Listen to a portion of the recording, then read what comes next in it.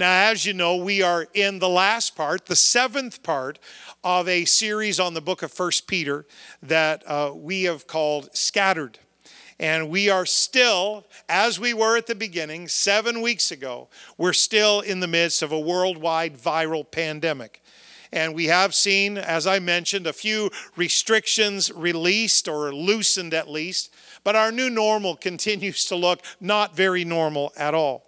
Social distancing is still in force, and we're all staying 6 feet apart, and we're not touching or hugging or holding hands or shaking hands and not laying on of hands like we do when we pray in the Apostolic Church. And it seems like that would be kind of minor, but it's not minor when it infringes on your life, and also when we draw such strength from each other through our interactions. It's actually quite a major imposition. We're part of a church family. We love to act like a family, the family of God. So right now, we feel quite separated one from another, that's for sure. And we even feel scattered, just like these brothers and sisters 2,000 years ago. And so one final time, we dive in. We're going to talk about the last chapter of this epistle tonight. But I draw your attention to the very first verse of the very first chapter. That's what gives us our series title. Peter, an apostle of Jesus Christ, the day of Pentecost preacher himself, to the strangers scattered throughout Pontus, Galatia, Cappadocia, Asia, and Bithynia, all of the provinces of Asia Minor. These believers are scattered throughout that landmass. They have no opportunity for the close fellowship that we would normally be enjoying here in our nation. And I will remind us one final time, although we feel very inconvenienced and very infringed upon, even with social distancing in place in our lives, we still probably are closer in many ways than they had the opportunity to be. We have Facebook and FaceTime. We have Zoom calls, and we have email, and we have telephone. We've got all kinds of perks and privileges. They lived in a world without modern travel, without social media. So really their connection as believers in the first century was only through letters like this one that made their way from group to group to group and brought words of encouragement. And we've been studying this book now for 6 weeks. This is our seventh part. And thus far in his epistle, Peter has been warning these people. More difficulties are on the horizon. More trials may interrupt your everyday lives. And even persecution might happen, may happen, probably will happen to the children of God. Because after all, the world and the devil are not happy at all that we are serving Jesus Christ. Times of opposition, confusion, and persecution demand that God's people have adequate spiritual leadership. Unprecedented times for the church in any generation require anointed pastors and leaders to provide direction and protection, challenge and comfort, correction and covering to God's precious people. And that's why you need to pray for your pastors during this pandemic. If you're watching this video and you're part of another church other than CCC, I say to you emphatically as well, you need to pray for your pastors during this pandemic, because they've never led the church in modern times through a pandemic before. So you might even disagree with some of their decisions, but don't you fail to pray for them. Yes, they are responsible to pray for you. 1 Samuel chapter 12, verse 23. Moreover, as for me, God forbid that I should sin against the Lord in ceasing to pray for you, but I will teach you the good and the right way. That's Samuel's pastor's heart talking. And that's a very important scripture. Pastors are responsible to pray for those that are under their care and under their charge. But please remember that just as pastors are responsible to pray for you, you are responsible to pray for them. Paul said this to Timothy, I exhort therefore that first of all, of first top priority, supplications, prayers, intercessions, and giving of thanks be made for all men, for kings, for all that are in authority, That's your pastor in your life, your spiritual authority, that we may lead a quiet and peaceable life in all godliness and honesty. So you are responsible to pray for your pastor, just as your pastor is responsible to pray for you. Please don't fail in that very important, very critical responsibility. Because spiritual leadership is so very important in the lives of God's people, and even more in the times of crisis.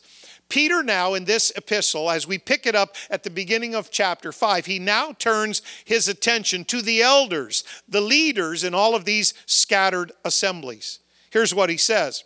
The elders which are among you I exhort, who am also an elder, and a witness of the sufferings of Christ, and also a partaker of the glory that shall be revealed. We see from our study of the New Testament that New Testament congregations, New Testament assemblies, they had organized and recognized spiritual leadership in every church. This modern idea of a free agent Christian who has no accountability to a pastor, no accountability to a local church, that's just not a biblical idea at all. The New Testament recognizes leaders. The New Testament had an organized structure of leadership, and the New Testament uses these designations for those who lead the local church. Basically 4 terms. The first term is pastor. The Greek word there is poimen, and it means someone who is a shepherd. They care for the sheep. The second word that we see in the leadership structure of the New Testament is bishop or episkopos. And that has the significance of someone who oversees the work of God. And then we have a third word. This was part of the leadership structure of the New Testament, elder or presbyteros. And that has the significance of a mature leader, someone who's looked upon as having spiritual maturity and the capability to lead. And then finally, the word deacon. Deacons were part of the leadership structure of the New Testament church. The Greek word is diakonos, and this word has the significance of being a servant to the work of God. Now, if you read the epistles, you'll find that the qualifications, this is very important, the qualifications for these offices are very, very similar. Titus chapter 1, 1 Timothy chapter 3. The qualifications, whether it's pastor, bishop, elder, deacon, the qualifications are extremely similar. And so all of these offices refer to people who have spiritual wisdom and spiritual experience to lead the church. Not necessarily age, but spiritual maturity. So these terms primarily refer to spiritual responsibility, not just titles. It's not just the title of a pastor, it's the responsibility of a pastor. It's not just the title of a bishop or an elder or a deacon. It's the spiritual responsibility that comes with those words. They're not just titles or positions in the New Testament church. In Peter's day, the church, as we've seen in this epistle, the believers scattered. They had to meet in multiple locations in every city. They didn't own buildings. They didn't have large church buildings to meet in. So they're part of homes and different places where they meet. But all of those different meetings in any local city or area, they were all considered to be part of the church in that city. So every church, because they were meeting in different locations, of course they had multiple leaders. Today, we would compare that to the pastoral team of any congregation. In the 2nd century, things began to change, and the term bishop came to be used for a senior leader of the mother church in that city or in that region. And that's why today, our terminology sometimes has adapted over the centuries. Sometimes today we use the title bishop unofficially for an organizational leader or for a minister who leads other ministers. So we use these terms slightly differently in the 21st century than they used them in the 1st century. However, the point that is so important is that these roles, each and every one of them, they don't speak of a position or a title or an office. They speak of a spiritual responsibility and a mature leader who can help lead the church. Now, Peter, of course, he's concerned that the leaders in these local churches should be at their very best.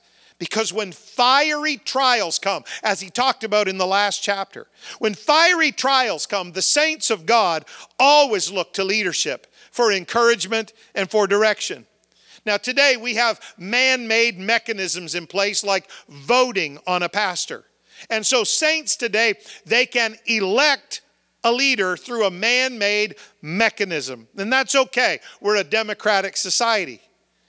But although saints can elect a leader through man-made mechanism, only God's anointing, confidence in that leader's giftings, and trust in that leader's character will ever cause saints to submit themselves to a leader. And all of those things, God's anointing, confidence in a leader's giftings, trust in a leader's character, all of those things are only observed and proven over time.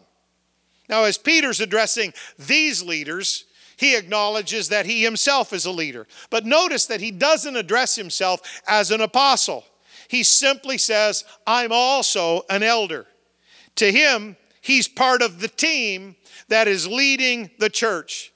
Here at CCC, I hope you're very thankful every day of your life that we have a wonderful team that leads this church. It's not a one-man show. We have a wonderful pastoral team and an incredible leadership team. So while Peter doesn't distinguish himself in that way, he just says, I'm another elder like you. He does mention that he personally witnessed Christ's sufferings. And that does set him apart as one of the initial apostles of the church age. That's in contrast to people who would be in the role of an apostle today. That Greek word for witness gives us our English word martyr. And of course, a martyr is one who literally lays down their life for Christ. And Peter did that. But here he's not using the word in that sense, one who dies for the name of the Lord. Here he's using it in the sense of a witness who can share what he has seen, share what he has heard, and share what he has experienced personally. That's the sense in which Peter means this. While he witnessed Christ's sufferings, and while he was a witness in his own life to his own sufferings here on earth, he says, I'm also a partaker of the glory that shall be revealed. I'm not only going to witness suffering here, I'm going to witness glory over there. And that is what makes all of our sufferings worthwhile. And so Peter actually stops up in this letter and he begins to address the leaders. Since these leaders in these church assemblies, in these homes, these scattered groups of believers, since these leaders would be the ones who received Peter's epistle, and they'd be also the ones who would share his teaching with the church, he stops to give them some very special instructions. The qualifications that Peter is about to mention here are vitally important for spiritual leadership of any kind in any generation. Here's what he says. Feed the flock of God which is among you, taking the oversight thereof, not by constraint, but willingly, not for filthy lucre, but of a ready mind, neither as being lords over God's heritage, but being ensamples to the flock. And so notice Peter's qualifications for leaders. And I add again, for leaders in any generation and in any position and in any spiritual role of leadership in any assembly in any generation. Number one, feed the flock. Pastors have to cultivate a growing relationship with Jesus Christ. And then what they're responsible to do is share what Jesus teaches them from his word and through prayer, to share that with the church. If leaders aren't growing spiritually, if leaders aren't growing in their giftings, if leaders aren't growing in their understanding of the scripture, then the church is stalemated in that location. The church is a flock of sheep. It's compared to that over and over in scripture. And the basic meaning, the most preeminent characteristic there is that sheep are defenseless and sheep are prone to wander without their shepherd. This is the role of our spiritual leaders. Thank God for all of the pastors who are represented by the saints of God that are actually watching this video right now. You are responsible to pray for your pastor. Your pastor is such an important, key, critical voice in your spiritual life because he's responsible to feed the flock, and the flock includes you. Peter then says, take the oversight. Shepherds have this unique responsibility. They are to be among the sheep, but they are also to be above the sheep as a leader. So you could say it this way. They pastor the sheep, that's the caring role, and they preach, they lead the sheep. So they are among the sheep, and they are also, in a sense, above the sheep. And this can lead to some tensions and difficulties because some people, they only want the among relationship. They reject the authority of the shepherd. They don't listen when he teaches the church and says, this is what we need to do. They don't pay much attention when he calls prayer or when he calls fasting or when he teaches on lifestyle convictions and holiness. They don't pay much attention. All they want from that pastor is the among relationship. They want him to be their friend. They want to be able to fellowship with him. They want to be able to call him at any time and counsel with them. They want only the among relationship. But then there's another relationship that pastor's responsible for that we need to acknowledge and we need to affirm. He's supposed to be above the sheep. Now, there are people who only want the pastor to have the above relationship. They don't want him to be around their day-to-day lives. They don't want him to know what they're getting up to and what they're doing. And so they put their pastor, their shepherd, on a pedestal. And they turn him into kind of a super saint. And they don't even bother to pray for him because after all, he's the pastor. He doesn't have any problems or difficulties or circumstances or situations to deal with. And I can tell you that both extremes are damaging to a church. If you only look at your pastor as among the sheep and it's just a casual, friendly kind of relationship, or if you only look at your pastor as among the sheep, he's kind of a distant person that you put him up on a pedestal. Both of those extremes are damaging to the church and they're also damaging to the leader.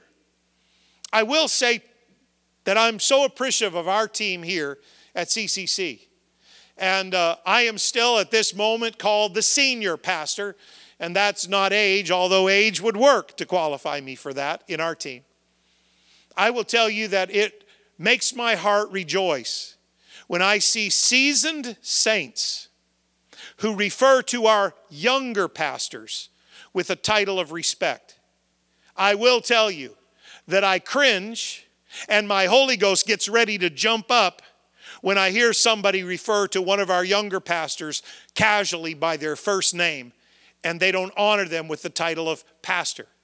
Because those men, as well as me, they serve in leading the flock. They are among you. They work with you. You know them. They labor among you. They work with our groups in the church and they're around and they work so diligently and so hard. And it's all too easy in this disrespectful generation to kind of just dumb it down and lower them down. But they also have a responsibility to lead out in front of the flock and above the flock, if you will. And it rejoices my heart when I see even some of our elders, even some of our senior saints give to those younger men on our team the same respect that you have afforded me. And I thank you for being that kind of a church because it's also their responsibility to take the oversight.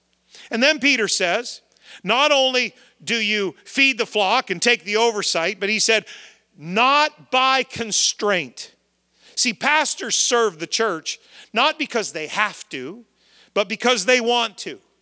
They don't just have an occupation or a job, they have a calling from God into the ministry.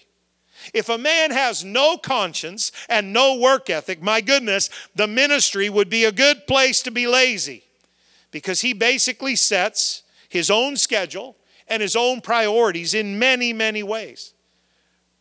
but a true calling on a man or woman of God. It will demonstrate itself in their personal disciplines. It will demonstrate itself in the way they manage their time. It will demonstrate itself. A true calling will show itself in leadership growth, in ministry accomplishments, and certainly in the preaching and the teaching that you observe from that man or woman of God. Again, it makes me so happy and thrilled when I hear comments about the men on our team that have grown up in many ways in their ministry here. And they're a little younger than me. But when I hear you say, what growth we've observed, what a powerful message that was. What a great job they're doing. That rejoices my heart because it's not one man leading this church. It's just like the New Testament. It's a leadership team. It's the elders that are among us. Peter said, so don't do it by constraint. Don't do it with a bad attitude or gritting your teeth or thinking I have to do this. No, you do that willingly. And then he said, here's something else. Not for filthy lucre. Now, Scripture teaches that it is right. It's even commanded for a church to pay their leaders. 1 Corinthians chapter 9, 1 Timothy chapter 5. I won't take the time to go through all of those verses, but it's very clear that not only should the church reimburse their leaders for their work, but they should be as generous as possible. But on the leader's side, because Peter's not addressing so much the congregation here, he's addressing the elders that lead the congregation. On the elder's side, on the leader's side, making money must never be a motive for ministry. The term filthy lucre, filthy money, we would say dirty money. That's a phrase from our culture. That term filthy lucre carries a sense of greed or a love for money and materialism. You can see that in 1 Timothy 3 and Titus chapter 1. Now, some pastors of smaller congregations, especially our wonderful, courageous church planters, they might need outside employment temporarily. After all, Paul was a tent maker to support his ministry for a time. So they might need outside employment temporarily. But let me caution every leader that might be watching this. That outside employment, outside the ministry, should only be to enable your ministry, never to just enrich your lifestyle. Because otherwise, that outside work, that outside compensation becomes a distraction to your calling. And we have a responsibility to lead and feed the flock of God.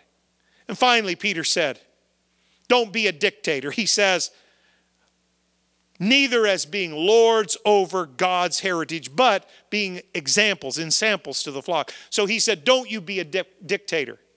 Sheep cannot be driven. That's in their characteristic as an animal. The shepherd must walk before them and lead them. And so a shepherd, the biblical image is that a shepherd, a pastor, a leader, he leads best by his walk, not just by his talk. And it is by being an example that the shepherd resolves the tension I mentioned earlier. He has to be among the sheep, and he has to be, in a certain sense, above the sheep to lead them. And the way that tension is resolved is by him being an example.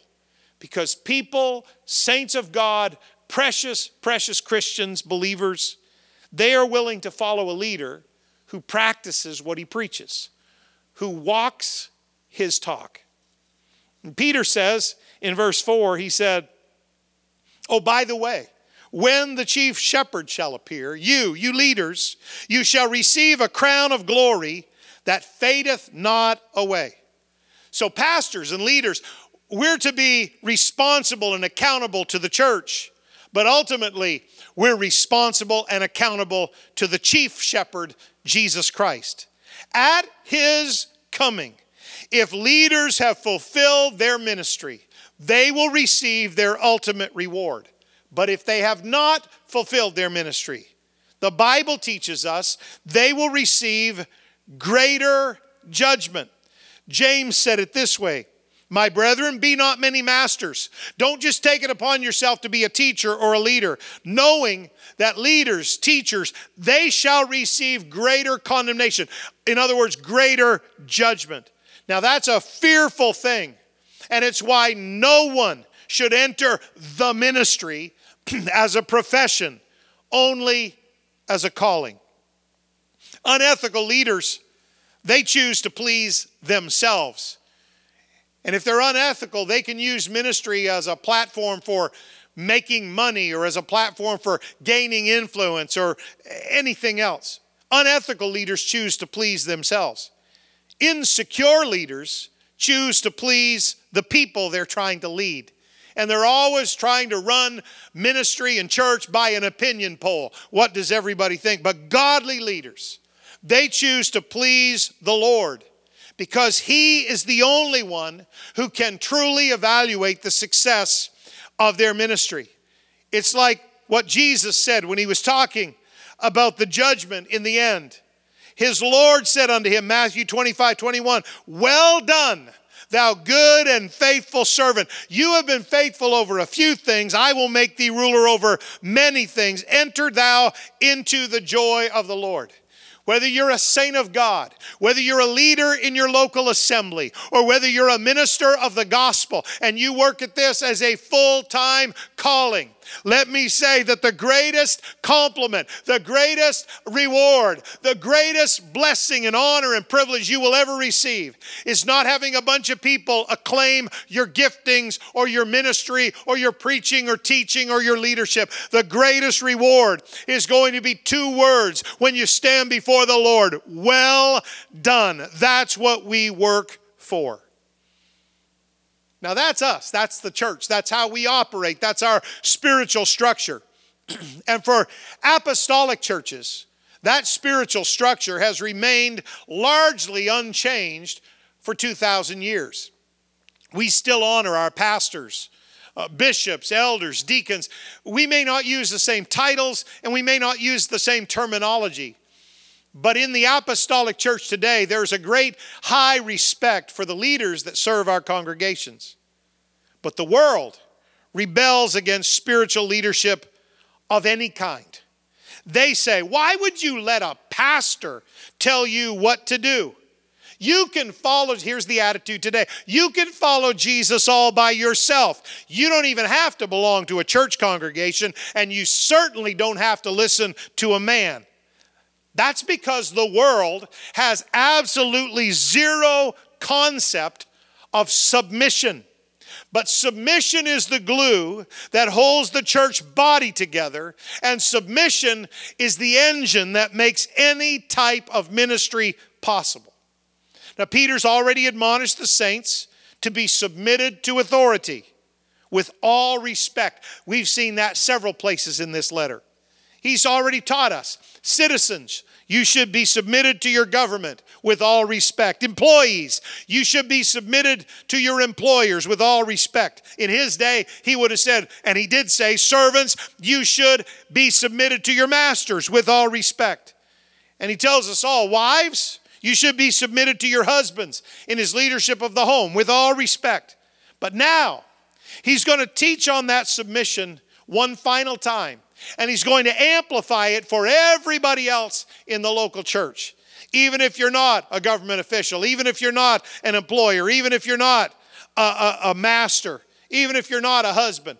And on the flip side, even if you're not a citizen, even if you're not an employee, even if you're not a servant, even if you're not a wife, whichever side of that relationship you fall on, now he's going to say, but wait a minute, submission doesn't just apply to those few unique situations. Submission applies to everybody. In verse 5, he says, likewise, ye younger, submit yourselves unto the elder. Yea, all of you be subject one to another, and be clothed with humility. For God resisteth the proud, and giveth grace to the humble. So, humble yourselves, therefore, under the mighty hand of God, that he may exalt you in due time. Peter says, younger believers, you should submit to older believers, not only out of respect for their age and their contribution to the church over many years, but also out of respect for their spiritual maturity. Younger, submit yourselves unto the elder. And I will, again, a personal reference, it makes me so thrilled and so proud of our young people when I watch them interact with our elders.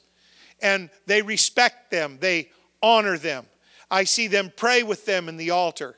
And I see them show them deference in their conversation.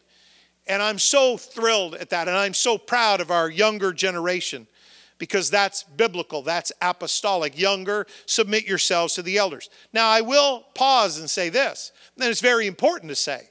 Not every senior saint is a mature Christian. Of course that's true. Because the quantity of years does not necessarily reflect the quality of their experience serving God. I've said it many times. Some people grow old, but they never grow up.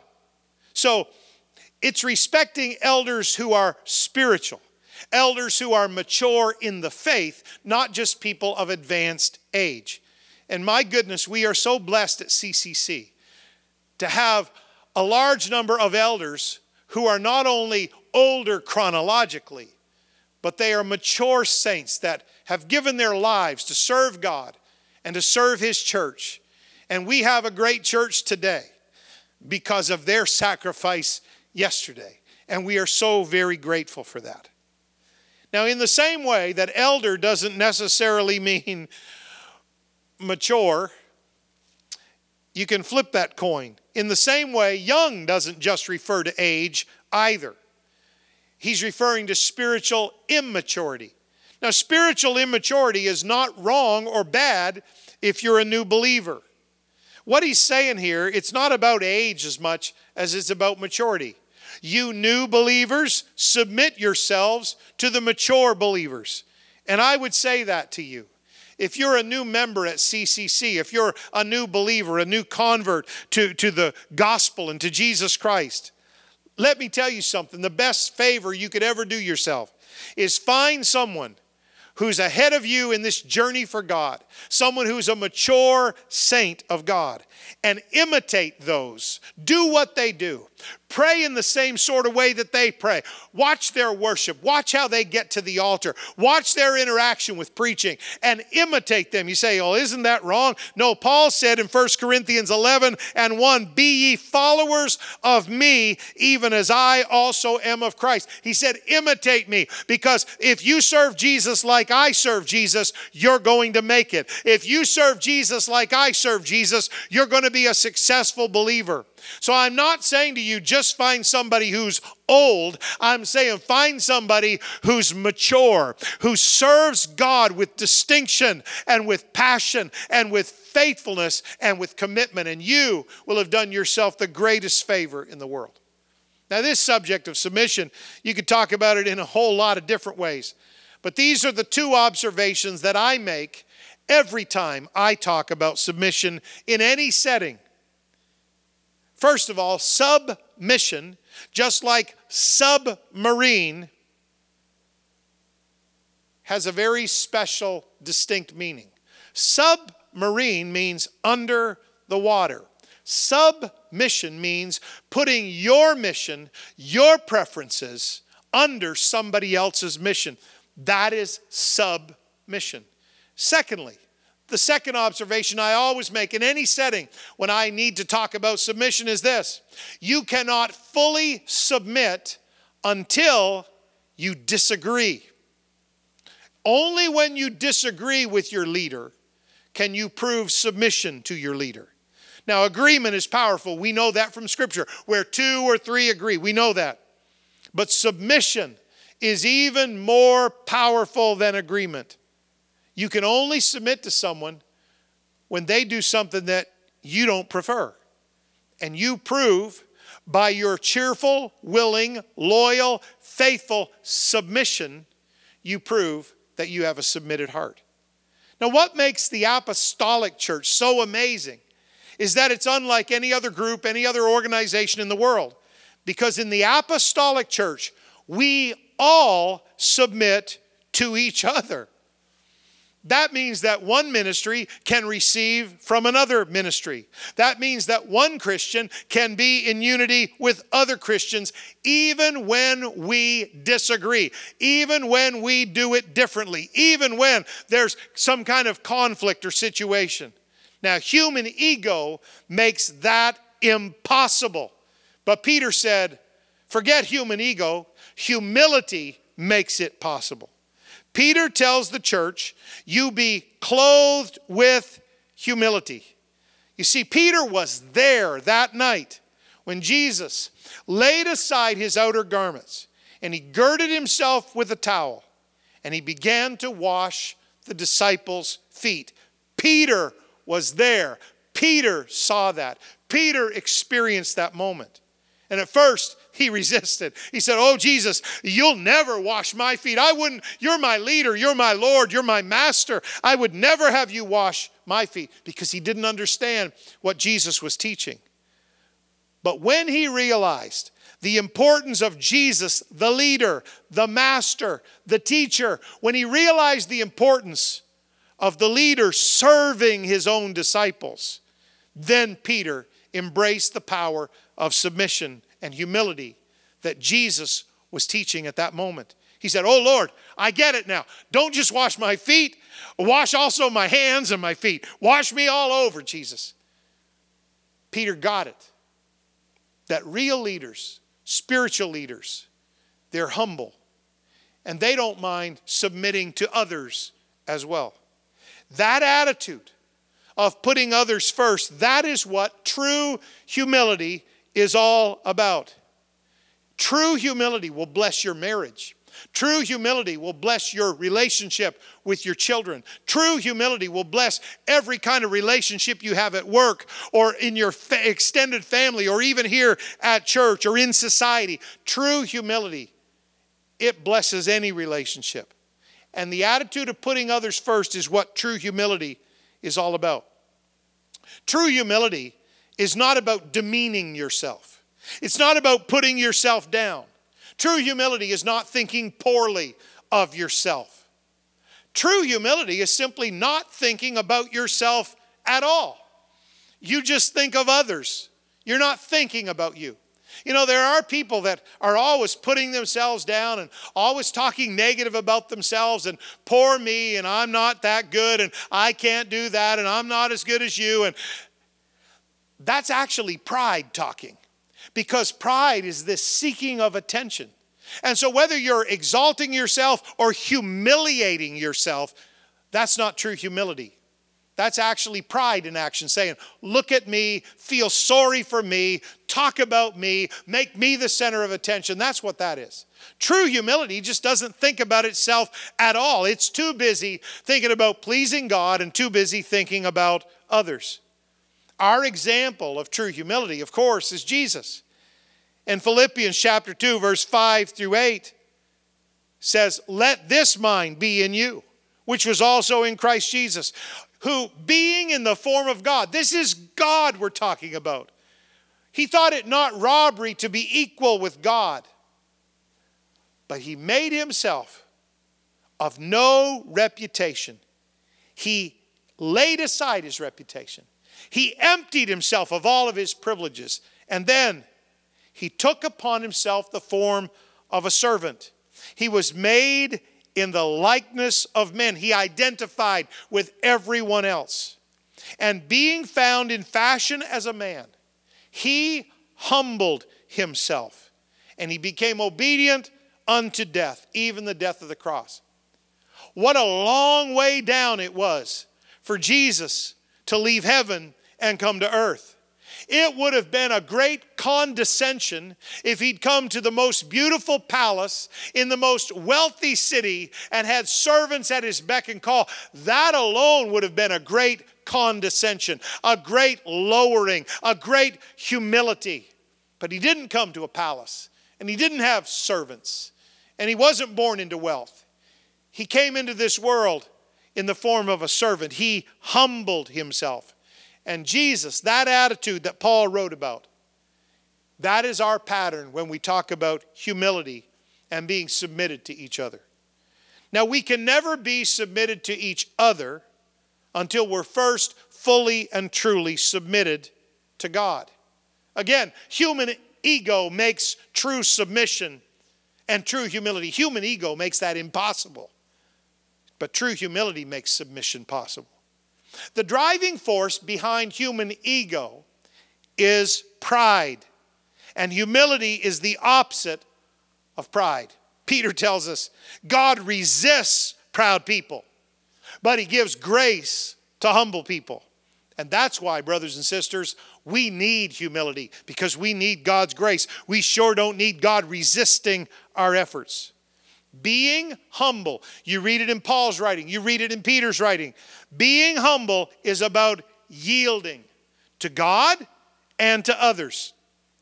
We choose to yield ourselves to God's will. Peter said, under the mighty hand of God. We're under his hand. We're under his direction. We're under his covering.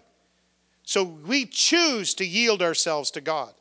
And we trust that he will elevate us and vindicate us when his timing is right. Peter said, that he may exalt you in due time. Don't you fight for it now. You let God do it in his timing. So submission, here's something we learn from Peter's writing. Submission is really an act of faith. I submit to God, and I trust him to direct my life, and I trust him to work out his purposes in his time. So I'm trusting God. I'm having faith in him. Submission is really an act of faith. But also, when I submit to others, I'm trusting that they will not take advantage of me, because I've submitted. That can be a little frightening. But if you have faith in God and in the principles of his word, you willingly submit yourselves to others in your family, in the church, in your relationships. You say, but what if they take advantage of me? What if they misuse my submission? Even if they do, God will ultimately elevate you and vindicate you if you don't push back and fight back and talk back. See, that's submission. It's a big assignment. It's probably a lifelong renovation project in our spirit for many of us. But here's the good news. Peter said, in the meantime, while you're submitting to others, and while you're wondering how this is all going to turn out, and sometimes you feel like, well, somebody took advantage of me because I was submitted and I took the humble part. Here's what Peter says next. He said, oh, don't worry about that. You cast all your care upon him, for he careth for you. When your circumstances become difficult, boy, it can become easy to feel anxious and angry and worried and depressed, even fearful. The Greek word here, when it talks about care, it means to be pulled apart. And we certainly see that today. People are pulled apart by worry and fear, anxiety, depression, all kinds of things. Pulled apart by anger. Even homes and marriages pulled apart by some of these negative emotions and feelings. Those are our cares. But Peter said, when you're a child of God, it doesn't matter what's going on in your circumstance. You can cast all your care, all the ways in which you feel pulled apart. You can cast all those cares upon him. Why? Because he cares for you. That's one of the benefits of being submitted to God. When I'm submitted to God, it puts me firmly in his hand. And Peter said, under his mighty hand. So I can cast all my care on him. Now the tense of the verb in that verse, casting, the tense of the verb means that we once and for all give all our cares to the Lord. You can check that out in the amplified version of the scripture. It's very clear. You can check it out by studying the original Greek word. It's very clear. We must once and for all cast all our cares on the Lord. Past, present, and future cares. What are you saying, Peter? Here's what he's saying. We don't just give our problems to God piecemeal, a little bit at a time. Well, God, I'm going to give you this care, but I think I can handle this by myself. I think I'm going to give you this worry, but I can handle these ones by myself. That's how a lot of people do it. They keep the cares they think they're doing okay with. But that's not how apostolic believers do it when they go to prayer. Because we understand that those little cares can very quickly spin out of control and become big problems. So we cast all our cares on him. Past, present, and future. We give everything to Jesus. God already cares about everything that you're praying for. But he's simply waiting for you to talk to him about it. When you care enough about it to give God those cares and to talk to him about those cares, that's when he goes to work. Cast all your cares. I pause to say to somebody that's watching tonight, I pause to say to you, that's what you need to do. You've given God little things. You've prayed about certain situations. But you've retained in your mind, in your heart, in your spirit, you've retained so many issues and problems, so many worries and fears. You've maintained them in your mind. Tonight I would encourage you to cast all your cares. Once and for all. Just say, Jesus, I am not picking this back up again. Jesus, I refuse to take this back into my spirit, to take this back into my mind, and to start fretting about it all over again. Jesus, I cast all my cares once and for all on you because I know you care for me. Now, why do we have cares in the first place in life? Well, it's because we have an enemy. Here's what Peter says next. Be sober, be vigilant, because in this life your adversary, the devil, as a roaring lion, he walketh about, seeking whom he may devour. He said, you resist him steadfast in the faith. And you know this. Know that the same afflictions are accomplished in your brethren that are in the world. One reason we have cares is because we have an enemy. The word devil means accuser. The word Satan means adversary. So in the scripture, our enemy is pictured as both a deceiving serpent and a devouring lion. He's a subtle foe. He accuses us in order to bring adversity into our lives. And he deceives us in order to devour our lives. And so Peter said, don't let your guard down as you're living this life for God. We need to be sober. That means self-controlled, discreet, sober-minded, intentional. Be intentional about your Christianity. Be intentional about living for God. Be intentional about prayer and getting yourself into the Word of God. Be intentional about fellowshipping with fellow believers and being in church. Be intentional. Be sober. And he said also, you need to be vigilant. That means to be awake, to be watchful. It means to be roused from sitting or sleeping. If you've slacked off, if you've kind of grown cold, if you've backslidden a little, you need to wake up and be vigilant because you've got an enemy and he wants to pile your life full of cares and he wants to ruin your relationship with Jesus Christ and his church. So be sober and be vigilant. And you've got to do that if you're going to defeat him. So we need to recognize the devil. And we need to resist the devil. We need to see where he's working. And then we need to apply pressure and resist that. You can't trust the devil. You can't take him at his word. John 8:44 says the devil is a liar and he's the father of it. He's the father of a lie. One translation said that lying is his native tongue. When the devil lies, he's just speaking his native tongue.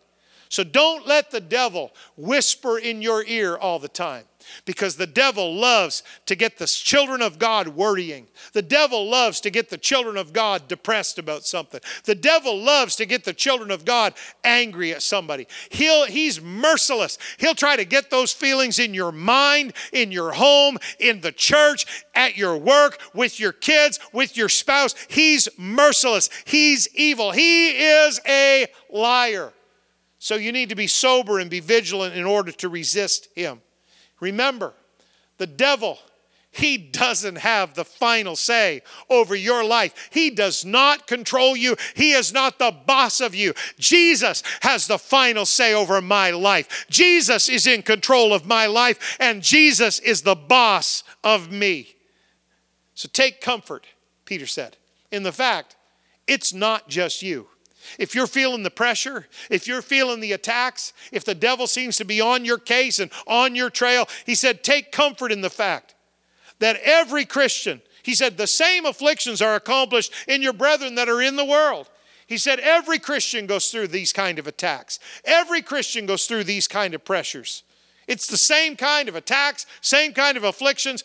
All of the New Testament writers talk about this, that if you serve Jesus, you will still have problems. If you serve Jesus, you will still have pressures. But the great difference is you can take all those problems and all those pressures and you can cast them all on the shoulders of Jesus because he cares for you.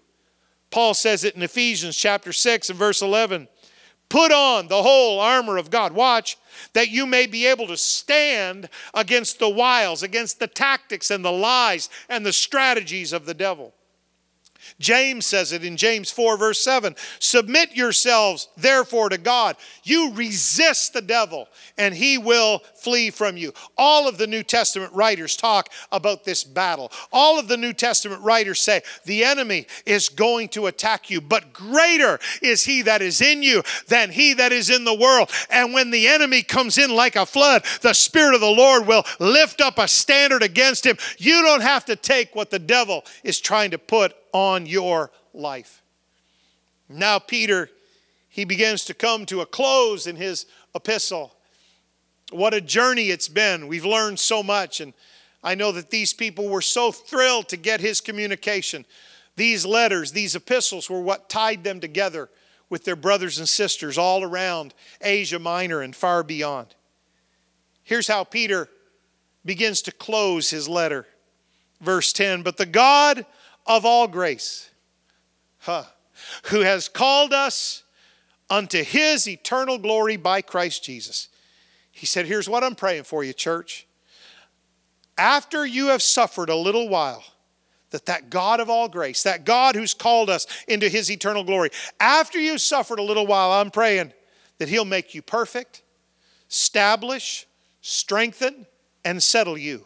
To him be glory and dominion forever and ever. Amen. We can always have confidence in our lives that God knows exactly what he is doing.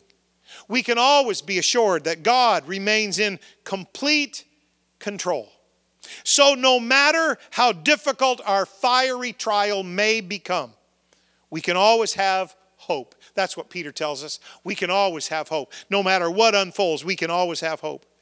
After all, God gives us grace. Grace is his enabling power. And that grace allows us to walk through every circumstance of life. But even more than having power to get through, Peter said, don't forget, we're headed to eternal glory. One glorious moment in heaven, looking at Jesus and the saints of all the ages and the angels. One moment in heaven will be far more than a recompense or a reward for every difficult moment you've ever encountered or experienced here on earth. I know I'm preaching to people right now that your road right now, your personal life, your situation, your circumstance right now, it feels really rough. It's like you're on this horrible, rough road. But that road leads to heaven. No matter how rough it is right now, you're on the right road. It leads to heaven. And that is all that really counts in our lives. It is good to know that in God's kingdom and in God's plan, our suffering has a purpose, even though we can't always see it. Every human being on this planet goes through difficult situations. But for the children of God, it's different. Paul said in Romans, we know that all things work together for good. It's hard to see sometimes. But what Paul and Peter and all the rest of the New Testament writers are telling us, even when our experiences are bad, the effects of those experiences in our lives are good because God's in charge and God can work it all for our good. Peter said, here's what I'm praying. I'm praying that God will make you perfect, That means to equip the people of God, to mend them, to bind up their wounds and bruises and to mature them. He said, I'm praying that this great God, this God of grace, I'm praying that He makes you perfect, that He adjusts you and fits you together and keeps you together, that He mends you. I'm praying that for you. He said, I'm praying that God establishes you. He said, I'm praying that God fixes you firmly and turns your life resolutely and that He makes you steady. There's a wonderful value to consistency. Not up one day and down the next, in one day and out the next. But Peter said, I'm praying that God establishes you. He establishes you. He fits you firmly in the kingdom. And He turns your face like a flint to serve God so that nothing can deter you. He said, I'm praying that God establishes you. He said, I'm also praying that God strengthens you. That He holds you up. When you feel like I can't do it one more day. I can't get through one more hour of this. He said, I'm praying that God strengthens you, that He holds you up, that He stands by you, and you feel His peace, and you feel His power, and you feel His grace, and you feel His presence. I'm praying that God strengthens you, that He confirms what you're going through and shows you that there's something greater going on than just your pain or just your hurt or just your loss. And he said, finally, church, I'm praying that God settles you. I'm praying that He grounds you, that He consolidates the things in your life and lays a firm foundation that can never be shaken. But also, settle you has the same significance as what we would say about our kids when they're little. We put them in their crib and we tiptoe out of the room and we say, they're settled down. They're sleeping now. Peter said, I'm praying that God settles you. I'm praying that in the midst of your storm and in the midst of the worst things you can imagine, in the midst of the attacks of the devil and the fiery trials put upon the church by the world, I am praying that God settles you. That you walk through that storm with peace. That you walk through that trial with calm. That you walk through that persecution with assurance that my God of great grace, my God who has called me to a land that is fairer than day, where His glory is the only thing that matters. Peter said, I'm praying that God just settles you so you can walk with that peace. And then best of all, he said, oh, by the way, he said, after you have suffered a while, he said, best of all, you can know that your suffering, whatever it is, however bad it is, however horrible and painful it is, however unfair it may be in your life right now, your suffering, child of God, is only for a while. Trials don't last forever. Pain doesn't last forever. Tears don't last forever. Battles don't last forever. But let me tell you, your salvation lasts forever.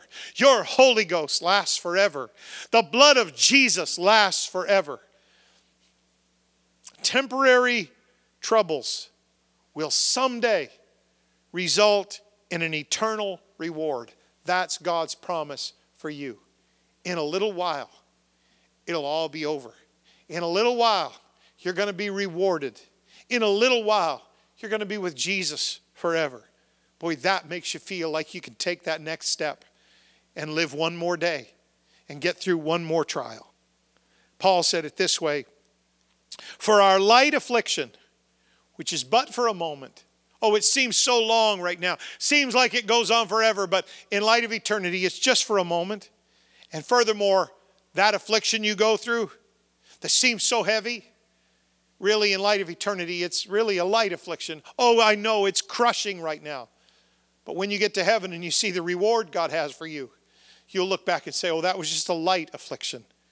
It was just a momentary affliction. He said it works for us a far more exceeding and eternal weight of glory. It's so heavy right now, Pastor. I know. But when you get to heaven, God is going to load you down with the rewards of His kingdom. And your faithfulness is going to be worth it. Your prayer is going to be worth it. Your service to the Master, Jesus Christ, is going to be worth it. Peter closes his letter, as many of the New Testament writers do. He closes with some personal greetings from his co-workers that are with him, Silas and Mark. And he mentions, I'm writing this from Babylon. The church that is at Babylon salutes you. He said, I'm writing from Babylon. Well, that's code word for the sinful city of Rome, where he was ministering just before his death. Peter met his death in the city of Rome. Probably not too many months, certainly not many years, if that, from this moment. So he said, Silas, a faithful brother, he writes, and he testifies right along with me that this is the true grace of God that you're standing in. And the church here at Babylon in Rome, the sinful head of the empire, just like Babylon used to be. He said the church here, right under the nose of Caesar, right under the nose of the Roman Empire, we got an apostolic church here. Paul said the same thing. He said he sent greetings from those that were of Caesar's household. In the worst, corrupt, unimaginable environment, there was an apostolic church in the first century. And Peter said the church at Babylon, the church in the sin-cursed, sinful, evil, pagan, hate-filled center of the universe, the Roman Empire, the church that's right here in Rome. We salute you, and Mark does too. He's my son in the gospel. And he closes with words that are strange to us in modern days. He said, greet ye one another with a kiss of charity. Peace be with you all that are in Christ Jesus. Amen. A kiss of charity, or a holy kiss, which it's called, I think, 4 other times in the New Testament. It was a usual greeting in those cultures. It still is in cultures today. When the men greet the men with a kiss on the cheek, and the ladies do as well. That was normal in their culture. It's normal in many modern cultures. While it's a little strange for us in North America, for those Christians, it was a normal, affectionate greeting, and that's the significance. Whatever your greeting is to your brothers and sisters, it might not be a kiss of charity. Right now, they tell us it shouldn't even be a handshake. But what it's really referring to is not the physical action. It's referring to pure affection. Whatever your greeting is, when you see your brothers and sisters, your pastors and leaders, the saints of God, it should be a greeting of pure affection. It should be a greeting of welcome, a greeting of grace, a greeting of thanks, a greeting of love. It's a greeting of pure affection. And Peter concludes his letter. And we conclude this series by praying for everybody to have God's peace. Peace be with you all that are in Christ Jesus.